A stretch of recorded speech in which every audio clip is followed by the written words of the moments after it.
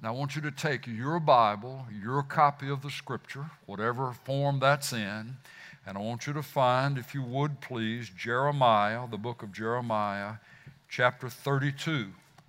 And it's where we started reading last week. We're going to come back up and start there again. Part 2, and this isn't intended to be an exhaustive series on the subject, but for our purposes, part 2 on this subject. The limitless love of God. The shocking mercy of God. Love without limits. The shocking mercy of God. Now, we've got two approaches to that. The Lord is shocking in His mercy when He deals with people who ought to know better. Have I got a witness? Amen, preacher.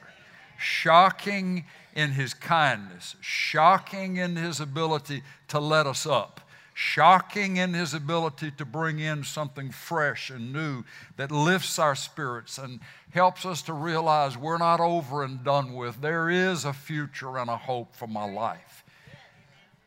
That's what we talked about last week. That when we ought to know better and we go on and do it anyway, and then we find that the Lord in His mercy meets us. Now today we're going to spend a little bit of time not on the ones who should have known better, but on ones who don't know any better. Nebuchadnezzar is the case in point there. Now, I want to throw out 2 or 3 other contemporary names in the news just so you won't feel like we're going to just get lost in 586 BC. Kim Jong-un, Vladimir Putin, the Ayatollah Khomeini. You see, the leader in North Korea was raised by his father, who was raised by his father, in a similar kind of background that Vladimir Putin has been raised in, and that is the attempt to create and to encourage among the people the sense of a godless society, a godless existence. The 10 Commandments don't matter, they're irrelevant. The God of Moses is not necessarily important for the leader of North Korea or the leader of Russia or the leader of Iran to have to worry with. It's as if the things that have created for us, I say us in this room, with something of a Christian background or an upbringing in a Christian environment, there is a moral compass that goes along with that. Now, there is the conscience of man, the conscience of women, but that can be amazingly dulled and numbed, and in some ways it's almost as if it doesn't even exist. When layer upon layer upon layer, God doesn't exist, those things that are thought of as morally significant in the Western world, they don't apply to this world. It's all about power. And if you are in the position of absolute authority, you make your own rules. That truth is relative. There are no absolutes. It's just what you think and feel is best for you and your position at the time. Nebuchadnezzar.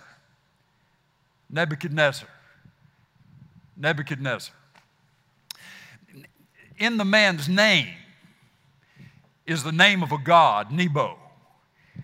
His name literally means, or Nabu, his name literally means, this is the translation of that long word Nebuchadnezzar, the king. O God, Nabu. preserve, defend my firstborn son. I mean, that's his name. So every time anybody called him to supper, anytime anybody called him by his name, they were calling the name of a pagan god, a false god, maybe demonically empowered or driven god, Nebuchadnezzar.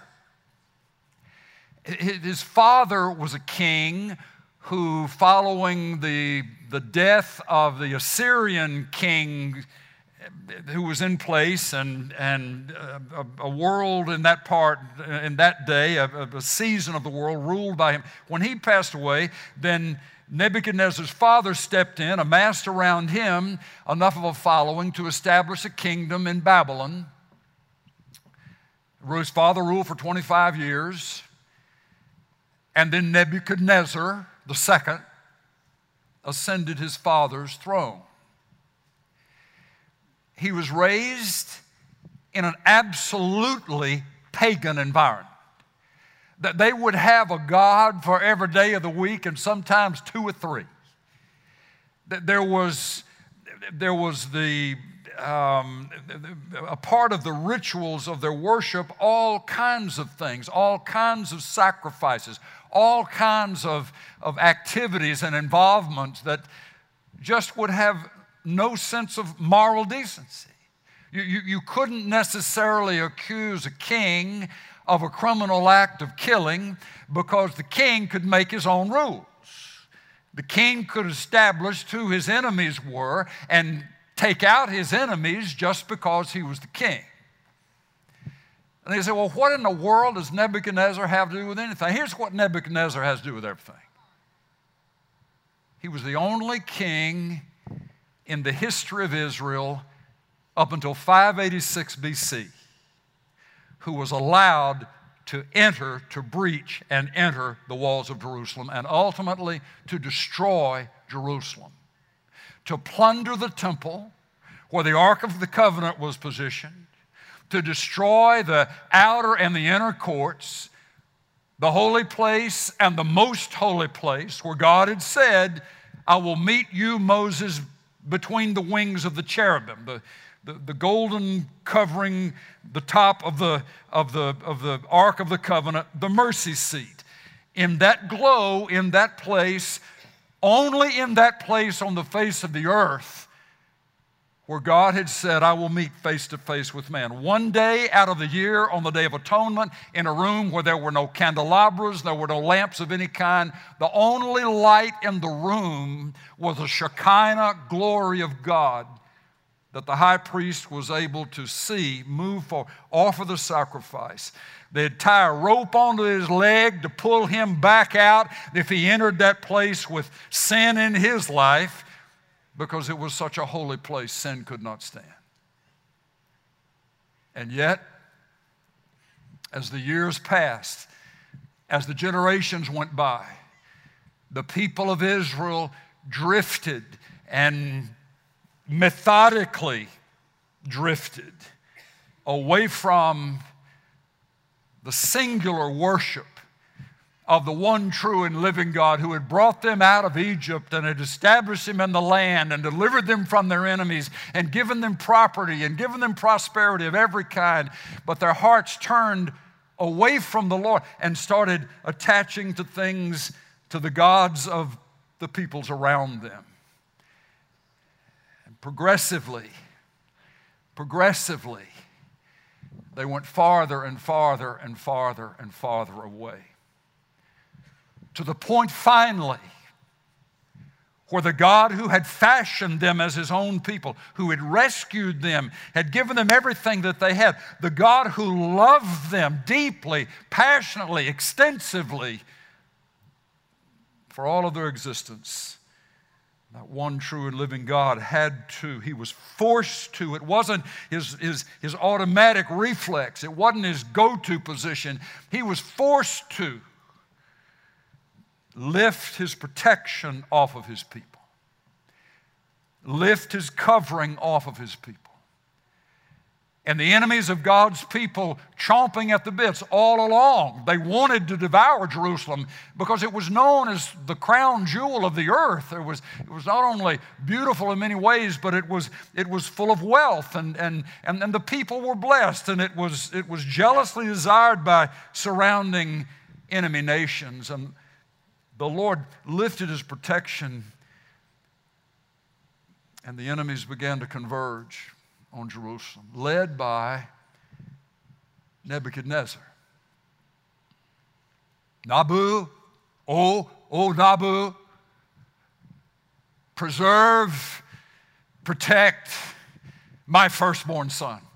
A king who is named after a pagan god is allowed to destroy the city of the great king, one of the names for Jerusalem, is allowed to pillage the temple, is allowed to not only as a part of the battle kill many of the inhabitants of Jerusalem, but to capture hundreds, if not thousands, and take them away from their homes, their lands, their possessions, and move them to a completely foreign environment, to Babylon, where they would be re-educated and trained in the culture of Babylon, and would become, since they had no city to go back to, no homeland to go back to, as proof that Babylon's gods were the strongest gods on the face of the earth, these ones, and in particular the Jewish people, were forced to live in a setting under the rulership of ones who were following and obeying pagan gods. The Jews said, we have one true and living God. But now, since their God was not able to protect them in Jerusalem and they're held captive, they were living proof to Nebuchadnezzar and those that our gods are more powerful than your God. Now, I want you to follow me and just let me read down through Jeremiah chapter 32, a little bit of this. Verse 26, as the Lord is speaking back to Jeremiah, who would be the prophet to endure this season of great moral decline and the rise and fall of a number of Jewish kings, and ultimately was still alive when the destruction of Jerusalem came. Then the word of the Lord came to Jeremiah, saying, this is verse 26, behold, I am the Lord, the God of all flesh. Is anything too difficult for me? Now, I want you, as a follower of the Lord Jesus Christ, as one who this morning you're desiring to seek, to worship, to trust with your life, I want you to read this back out loud with me, verse 27. Out loud, behold, I am the Lord, the God of all flesh. Is anything too difficult for me? Let that into your soul today. No matter where you are, what you're facing, what you're going through, the Lord says to you, I am the Lord. I'm the God over all flesh. You can't come up with a name of somebody who has a flesh and blood body whom I am not over and who is not ultimately answerable to me. I am the Lord. I am the God of all flesh. And then the statement, is there anything too hard for me, too difficult for me? Is there anything that taxes me? Is there anything that exhausts me? Is there anything that goes beyond my ability? There is nothing that is too hard for me. Sometimes, folks, on a Monday morning, you got to talk to yourself. And you turn the radio on or the TV on, and they're going to be telling you one thing, but it can just have the consummate effect of depleting you, of leaving you to start out your day worn out. Well, the world's coming loose. I don't know what to do next. I don't know who to trust. The Lord would just say, start with me, will you? Start with me. Start with me. And I'm the one saying to you at 7 o'clock, 6:30 on Monday morning, listen to me. Is there anything too hard for me? to turn it over to me. Give it to me. Trust me. There's nothing too big. There's nothing too little. There's nothing that's got too many pieces. There's nothing too hard for me. All right, so that's where the Lord starts with Jeremiah. And then he continues, verse 28, therefore, thus says the Lord, on the basis of nothing is too difficult for me. Behold, I'm about to give this city, Jerusalem, into the hand of the Chaldeans and into the hand of Nebuchadnezzar, king of Babylon, and he shall take it. God calls Nebuchadnezzar by name, assigns him a task, and promises a result. Though he's as pagan, though he's as morally absent of direction and focus that would be pleasing to the Lord.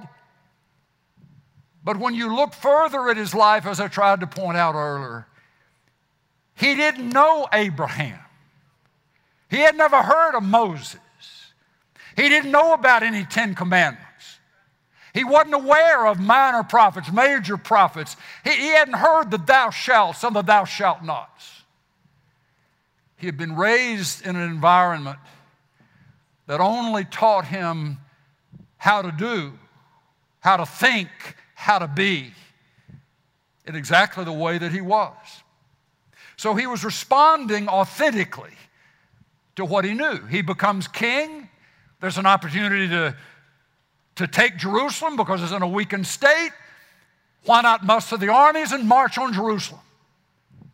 He didn't have the clue that at the same time as that was working in him, the God of the Jews, the God of Israel,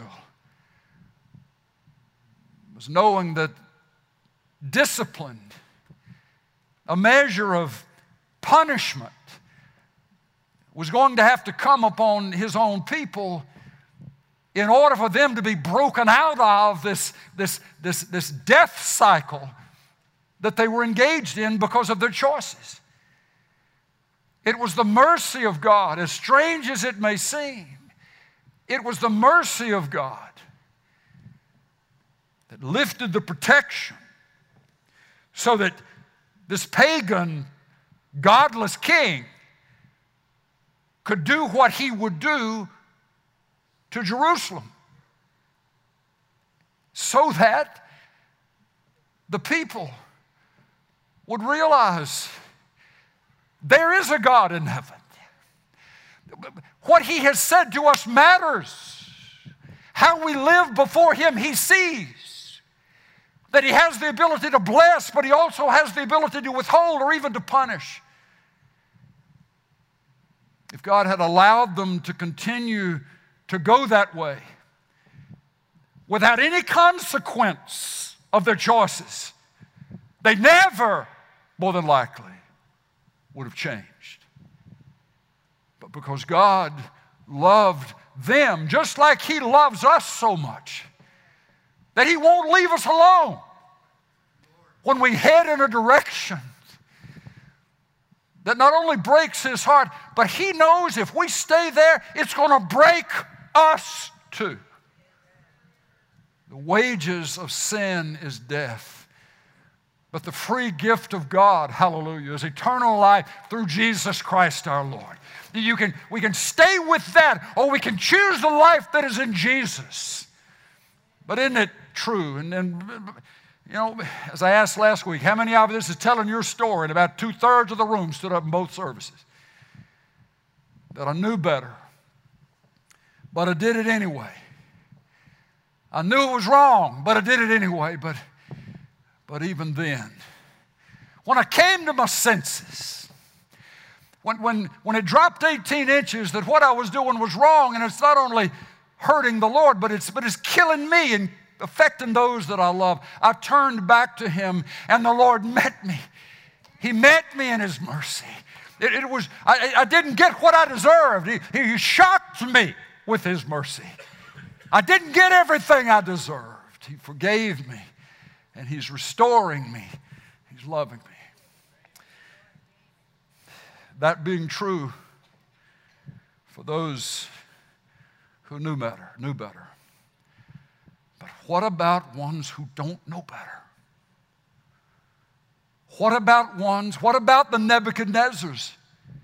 Now, you may have somebody in your concentric circles of relationships, and their last name or first name is Nebuchadnezzar, and they're not from Babylon, they're from Bear County. I mean, they grew up on your side of town. They went to school, whatever it would be.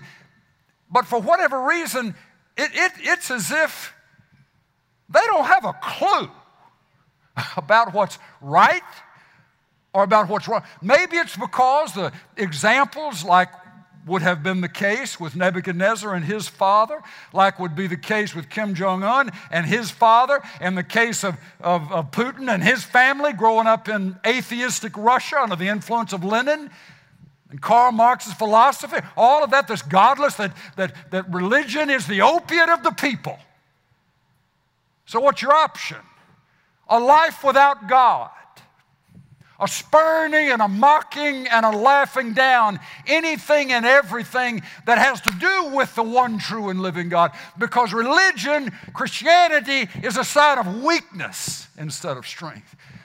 If you've had layer upon layer upon layer upon layer of that put upon your life and your thinking and your processing of situations since the time you could breathe, it's not inconceivable to think that a child could grow into an adult without a reliable moral compass, without a sense of what is truly right and what's wrong, and can behave and conduct themselves according to those mores and rules. What about them? I just want to tell you, Nebuchadnezzar is the example that just crawls up, climbs up on the back of Isaiah and Jeremiah and Jonah and Micah and all the Old Testament and just shouts, "For God so loved the world that He would one day give His only begotten Son." Calvary hadn't happened in Jeremiah 32. But Calvary would happen because the God who would come and give Himself as a sacrifice for the sins of the world, that God was still alive and loving and operating in the world even before there was a Mount Calvary.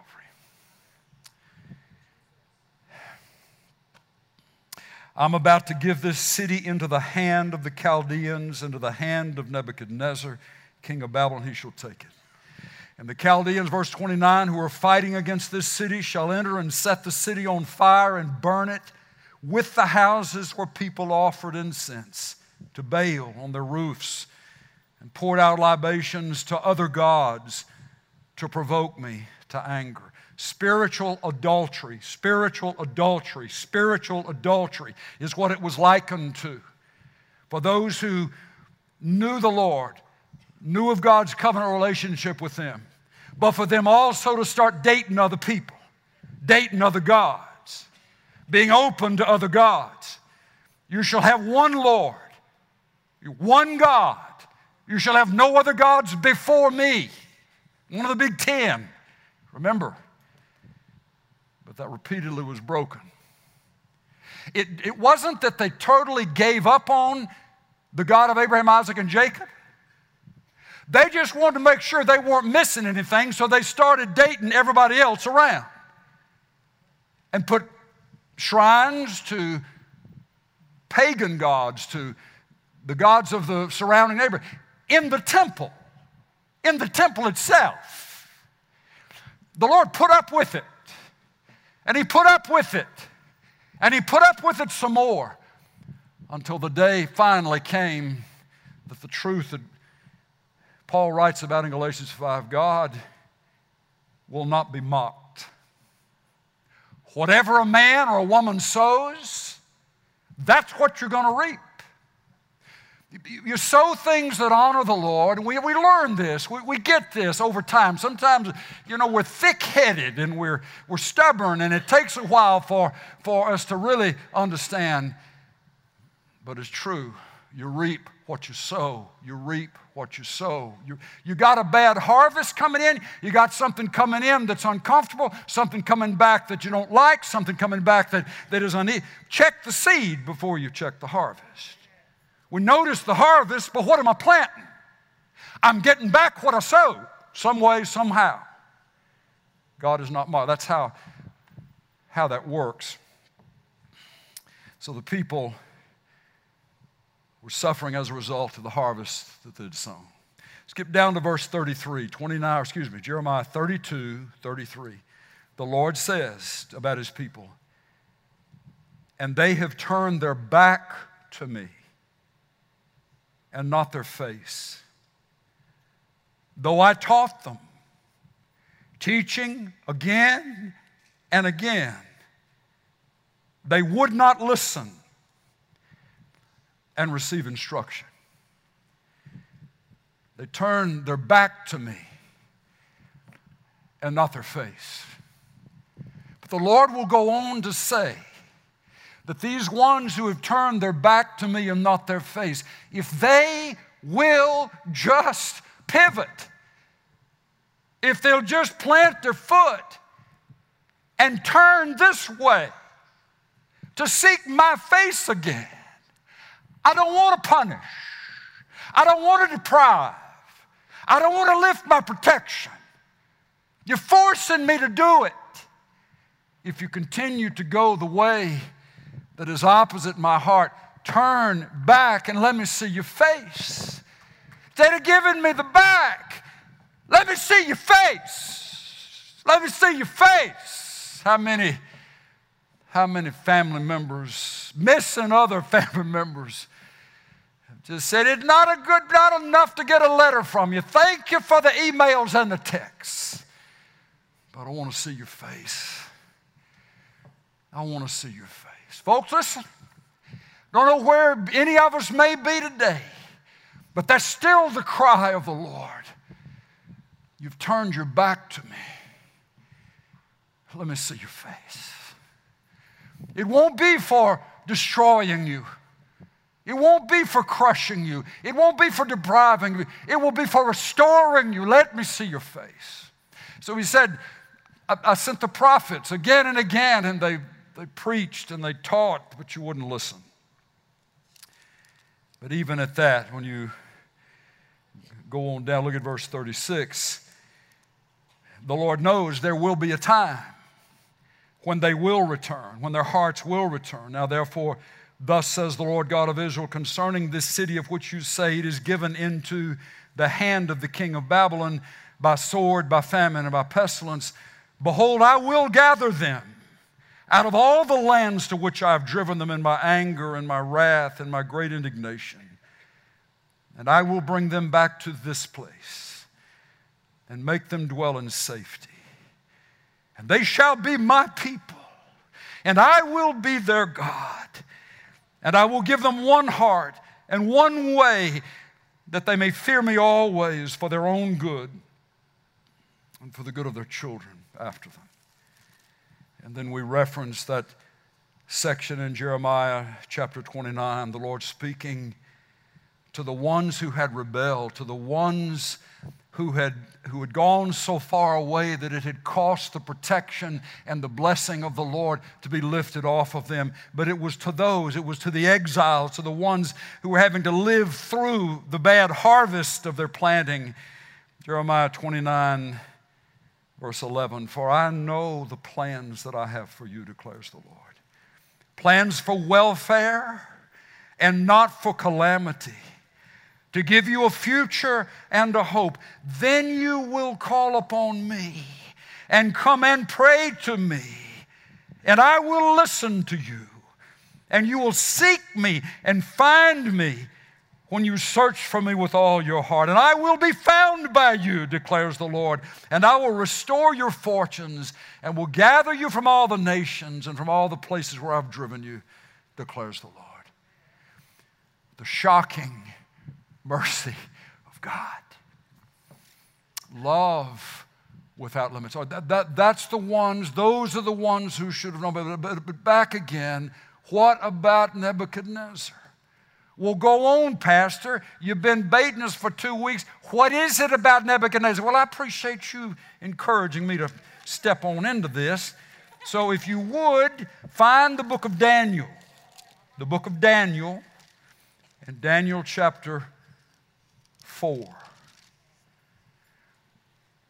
Daniel has been taken. He's been one of the ones, along with Shadrach, Meshach, and Abednego, his 3 friends, the 4 of them mentioned in the early chapters of Daniel. They were not necessarily young men who had forsaken the God of their fathers. They were not necessarily young men who had turned away from the Lord. They were young men who were seeking the Lord, but they were caught up in the judgment. They were caught up in what happened to Israel. And they were among those who were taken away into Babylon. But in that place, in that place, that strange, foreign place, God elevated Daniel and Shadrach and Meshach and Abednego to places of prominence, and the usage of their gifts and the opportunity to serve God in ways that they never would have had if they'd stayed in Jerusalem. God used the disaster as a means of promoting Daniel and those 3 young men into places of extraordinary international prominence. And we hear about them all these centuries later. So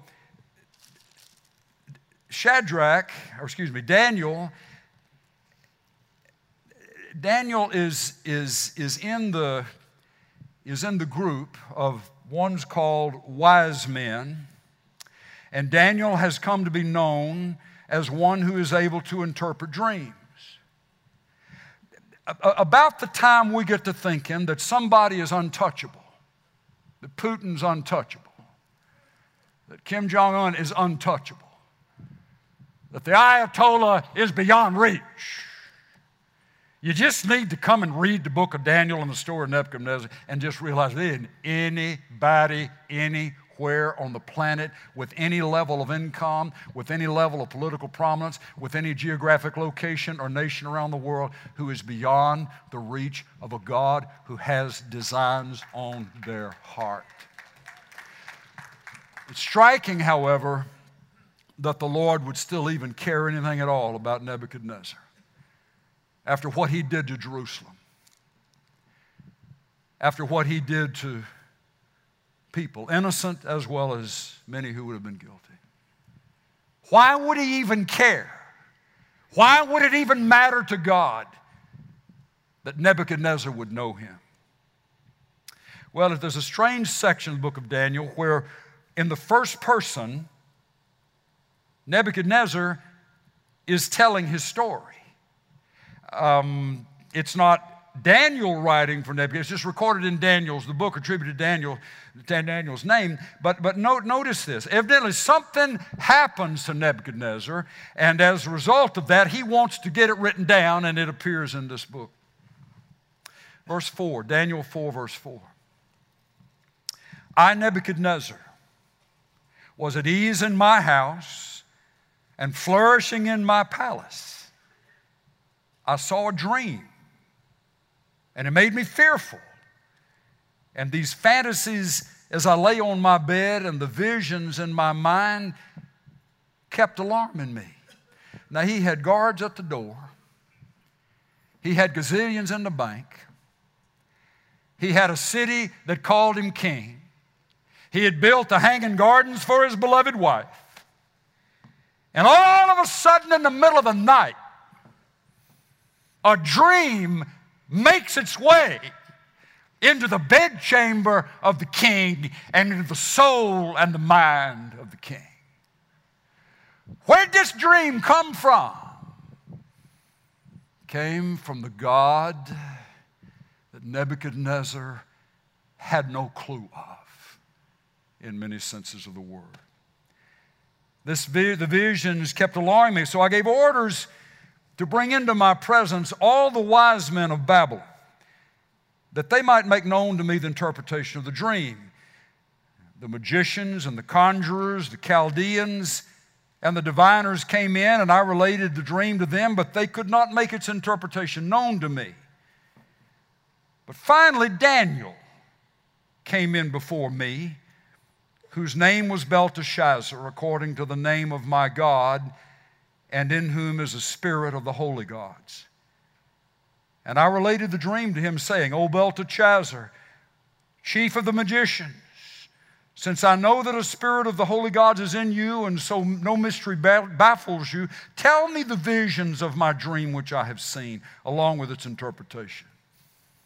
Now these were the visions in my mind as I lay on my bed. I was looking, and behold, there was a tree in the midst of the earth, and its height was great. The tree grew large and became strong, Nebuchadnezzar continues, and its height reached to the sky, and it was visible to the end of the whole earth. Its foliage was beautiful, its fruit abundant, and in it was food for all. The beasts of the field found shade under it. The birds of the sky dwelt in its branches, and all the living creatures fed themselves from it. I was looking in the visions in my mind as I lay on my bed, and behold, an angelic watcher, a holy one, descended from heaven.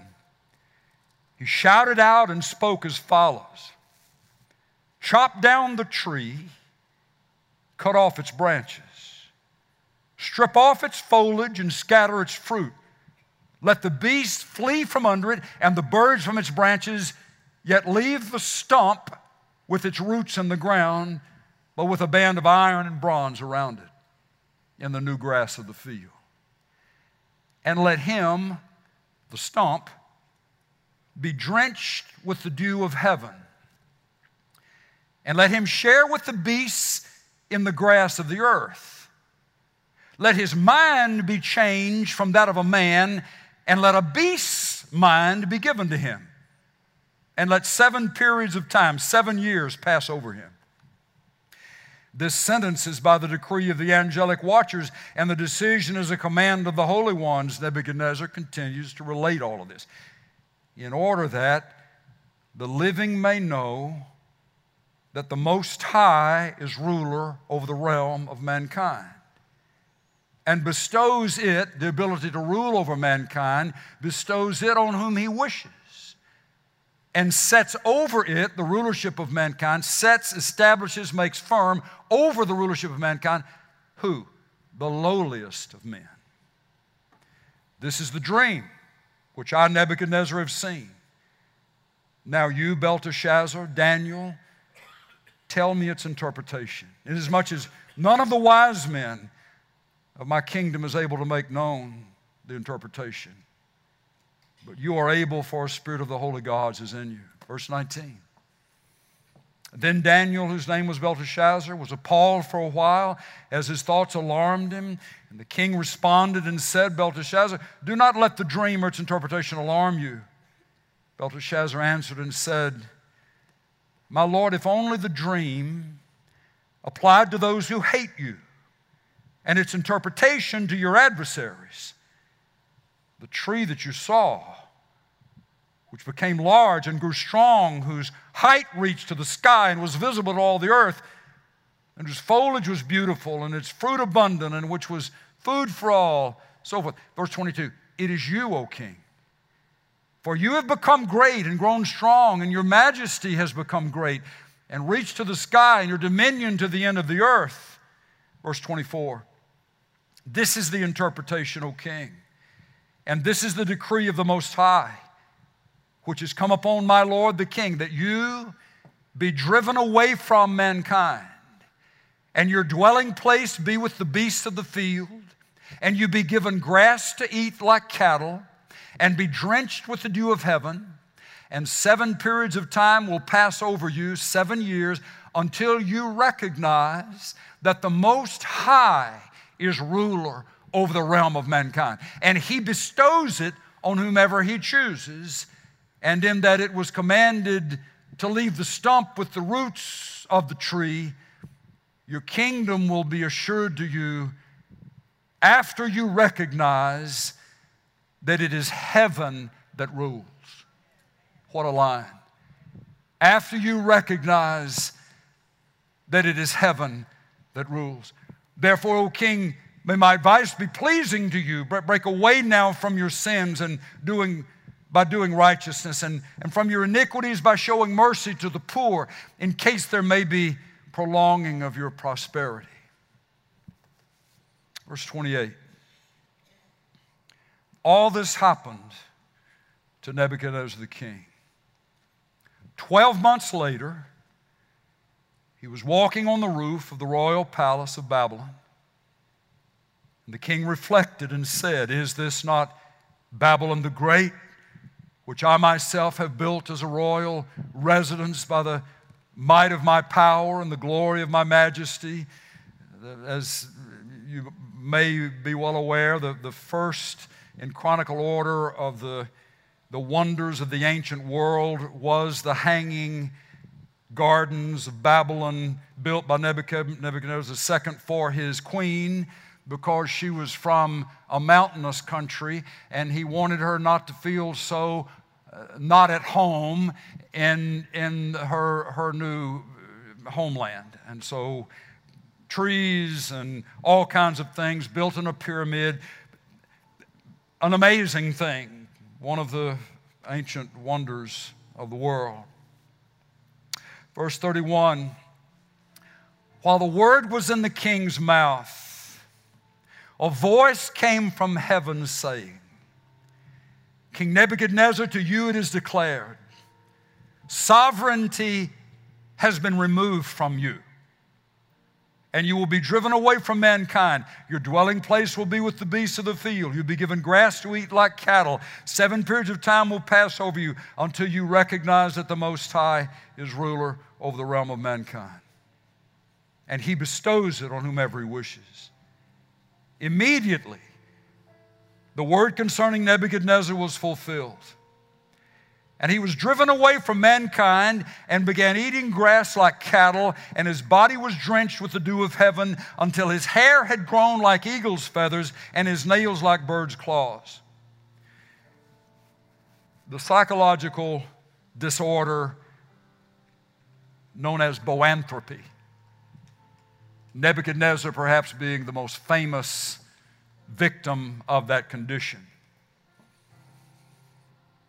Believes, male or female, believes that he or she is now a cow or an ox. And they may well be found down on all fours chewing grass. It's a literal condition. Nebuchadnezzar being the poster child for that condition, boanthropy. It can happen. It happened to him. Look at verse 34. But at the end of that period, I, Nebuchadnezzar, raised my eyebrows toward heaven, and my reason returned to me. And I blessed the Most High, and praised and honored Him who lives forever. Verse 35, He does according to His will in the hosts of heaven and among the inhabitants of earth. And no one can ward off His hand or say to Him, "What have you done?" At that time my reason returned to me, and my majesty and my splendor were restored to me for the glory of my kingdom, and my counselors and my nobles began seeking me out. So I was reestablished in my sovereignty, and surpassing greatness was added to me. Now I, Nebuchadnezzar, praise, exalt, and honor the King of heaven. For all His works are true, and His ways just, and He is able to humble those who are proud. The shocking mercy of God. Love without limits. Until Nebuchadnezzar was broken. Until Nebuchadnezzar was humbled. He was living in a phony world. He was living in a place that had not significant truth in it. And it took boanthropy, literally his mind being taken from him. Now, physically, he may have been protected from arrows or from stones at that time hitting him, but no one could protect his mind. Nobody today can protect their own minds. You can't build a wall thick enough. You can't have security in place enough. If God says, I've got a better place for you to live, Nebuchadnezzar, than in the blindness of your world, thinking you're a self-made man and it's all due to you and all praise and glory needs to go to you and you're above everything else. You don't need any standards. Watch this. And in a moment, his mind was gone. His mind was gone. The God after whom he was named was the God of science in that day, the God of wisdom in that day. But the God of all creation has the ability to prove the impotence of every other human man-made God. And it doesn't take him a long time. This was overnight, and the man lost his mind. Only for it to be given back to him when, as he said, I lifted my eyes up and I saw the truth. That I'm not a man who made myself. I have what I have because God gave me the ability to do what I do.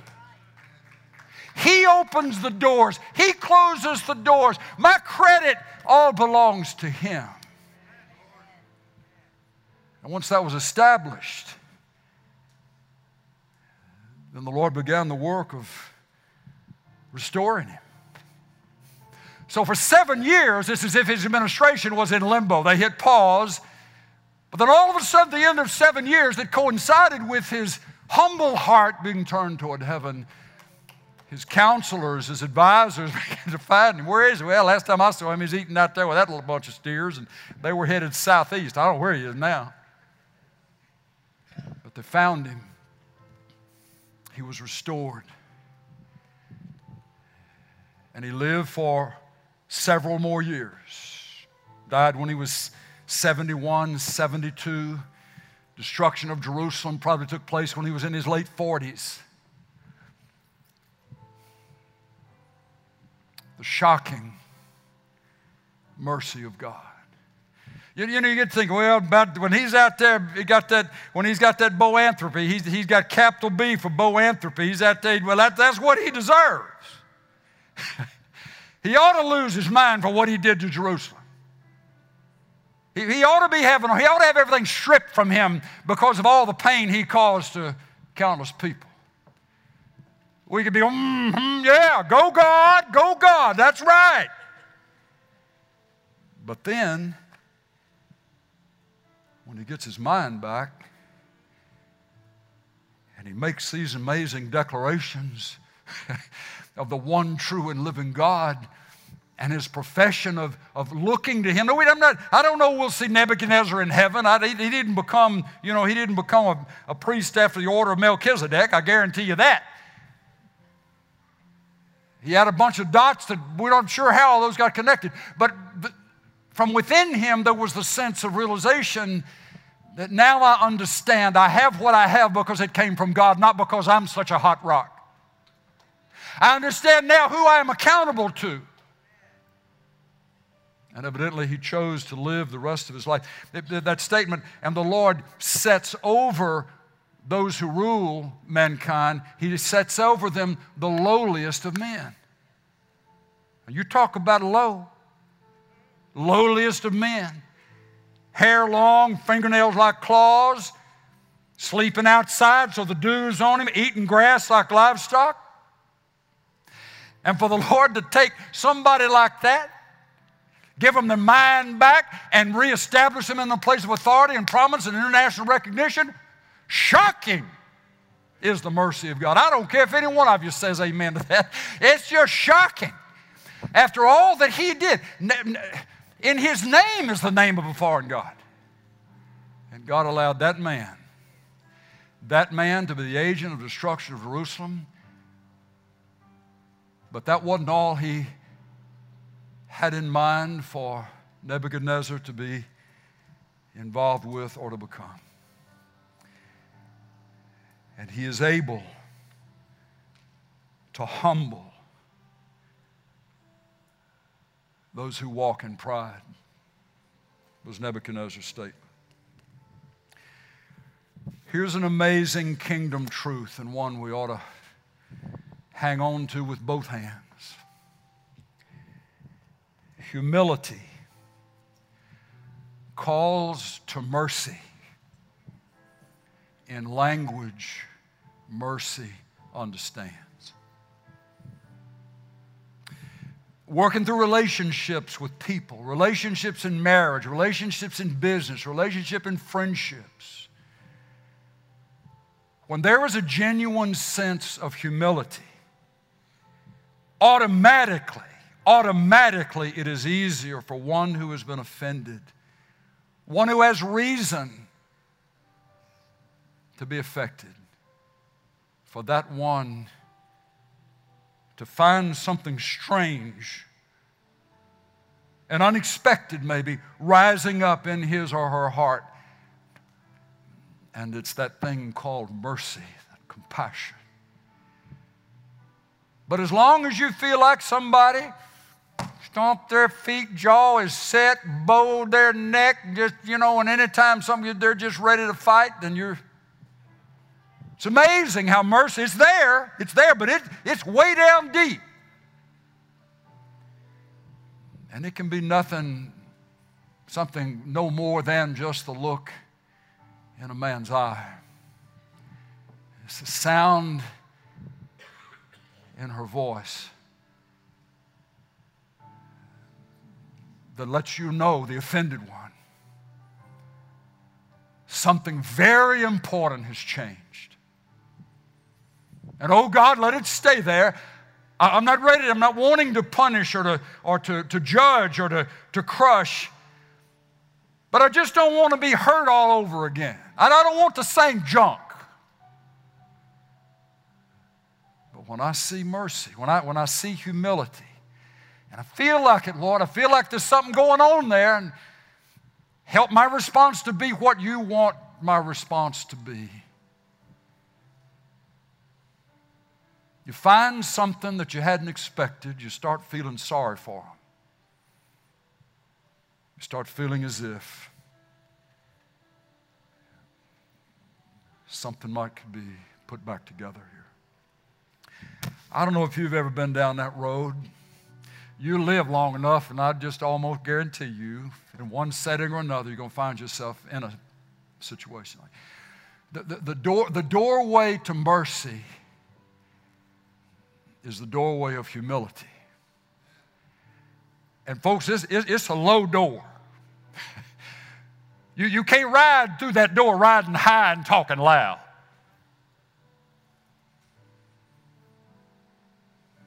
Nebuchadnezzar, first thing he said, when I lifted my eyes up. That was before anything else was restored. That was before anything else with regard to his mind, his ability to think. But humbled before the God of all creation. So we hang on to this. We hang on to this. It's not because he doesn't love us that he allows some things to bruise us. He allows some harvest to come back in upon us. It is because he loves us that he allows those things. It is because he loves us that he doesn't want us to stay in that place. So he has the ability to make us sick and tired of that place, doesn't he? Lord, I got here by myself. I got here by myself, Lord. That's what humility reveals the truth about. It wasn't this one, it wasn't that one, it wasn't somebody else, it wasn't. I got here by myself. Lord, forgive me. And I'm looking to you. I'm looking to you. Would you bow your heads with me, please, as we close? Don't know if you feel like you're a Nebuchadnezzar. That there were some things you just didn't know and you just went bullheaded along until all of a sudden you realized that how wrong it was and how far away from truth it was. But listen, there is mercy with the Lord. Whether it's Nebuchadnezzar or whether it's someone who has known what to do but just hadn't done it, just didn't do it. There is mercy with the Lord. And you cry out to Him and you look to Him. Give Him your face and not your back. And you watch what He'll do. Lord, I thank you for opening our eyes, many of us, by way of the circumstances that we have to walk through it, as to the truth of this. Lord, I pray that you'd give to us great compassion for the ones who may not know the difference, who may not know the difference. We pray for their soul. Lord, I just pray for Kim Jong-un's soul today. Pray for Vladimir Putin's soul today. Pray for the Ayatollah's soul today. Lord, if it's a dream, if it's some unusual means that only you are able to supply and provide, we ask you to do what it takes, and in our lives, Lord, to guide us in the truth and to keep us close to you. In Jesus' name. And all the people said, amen, amen, amen.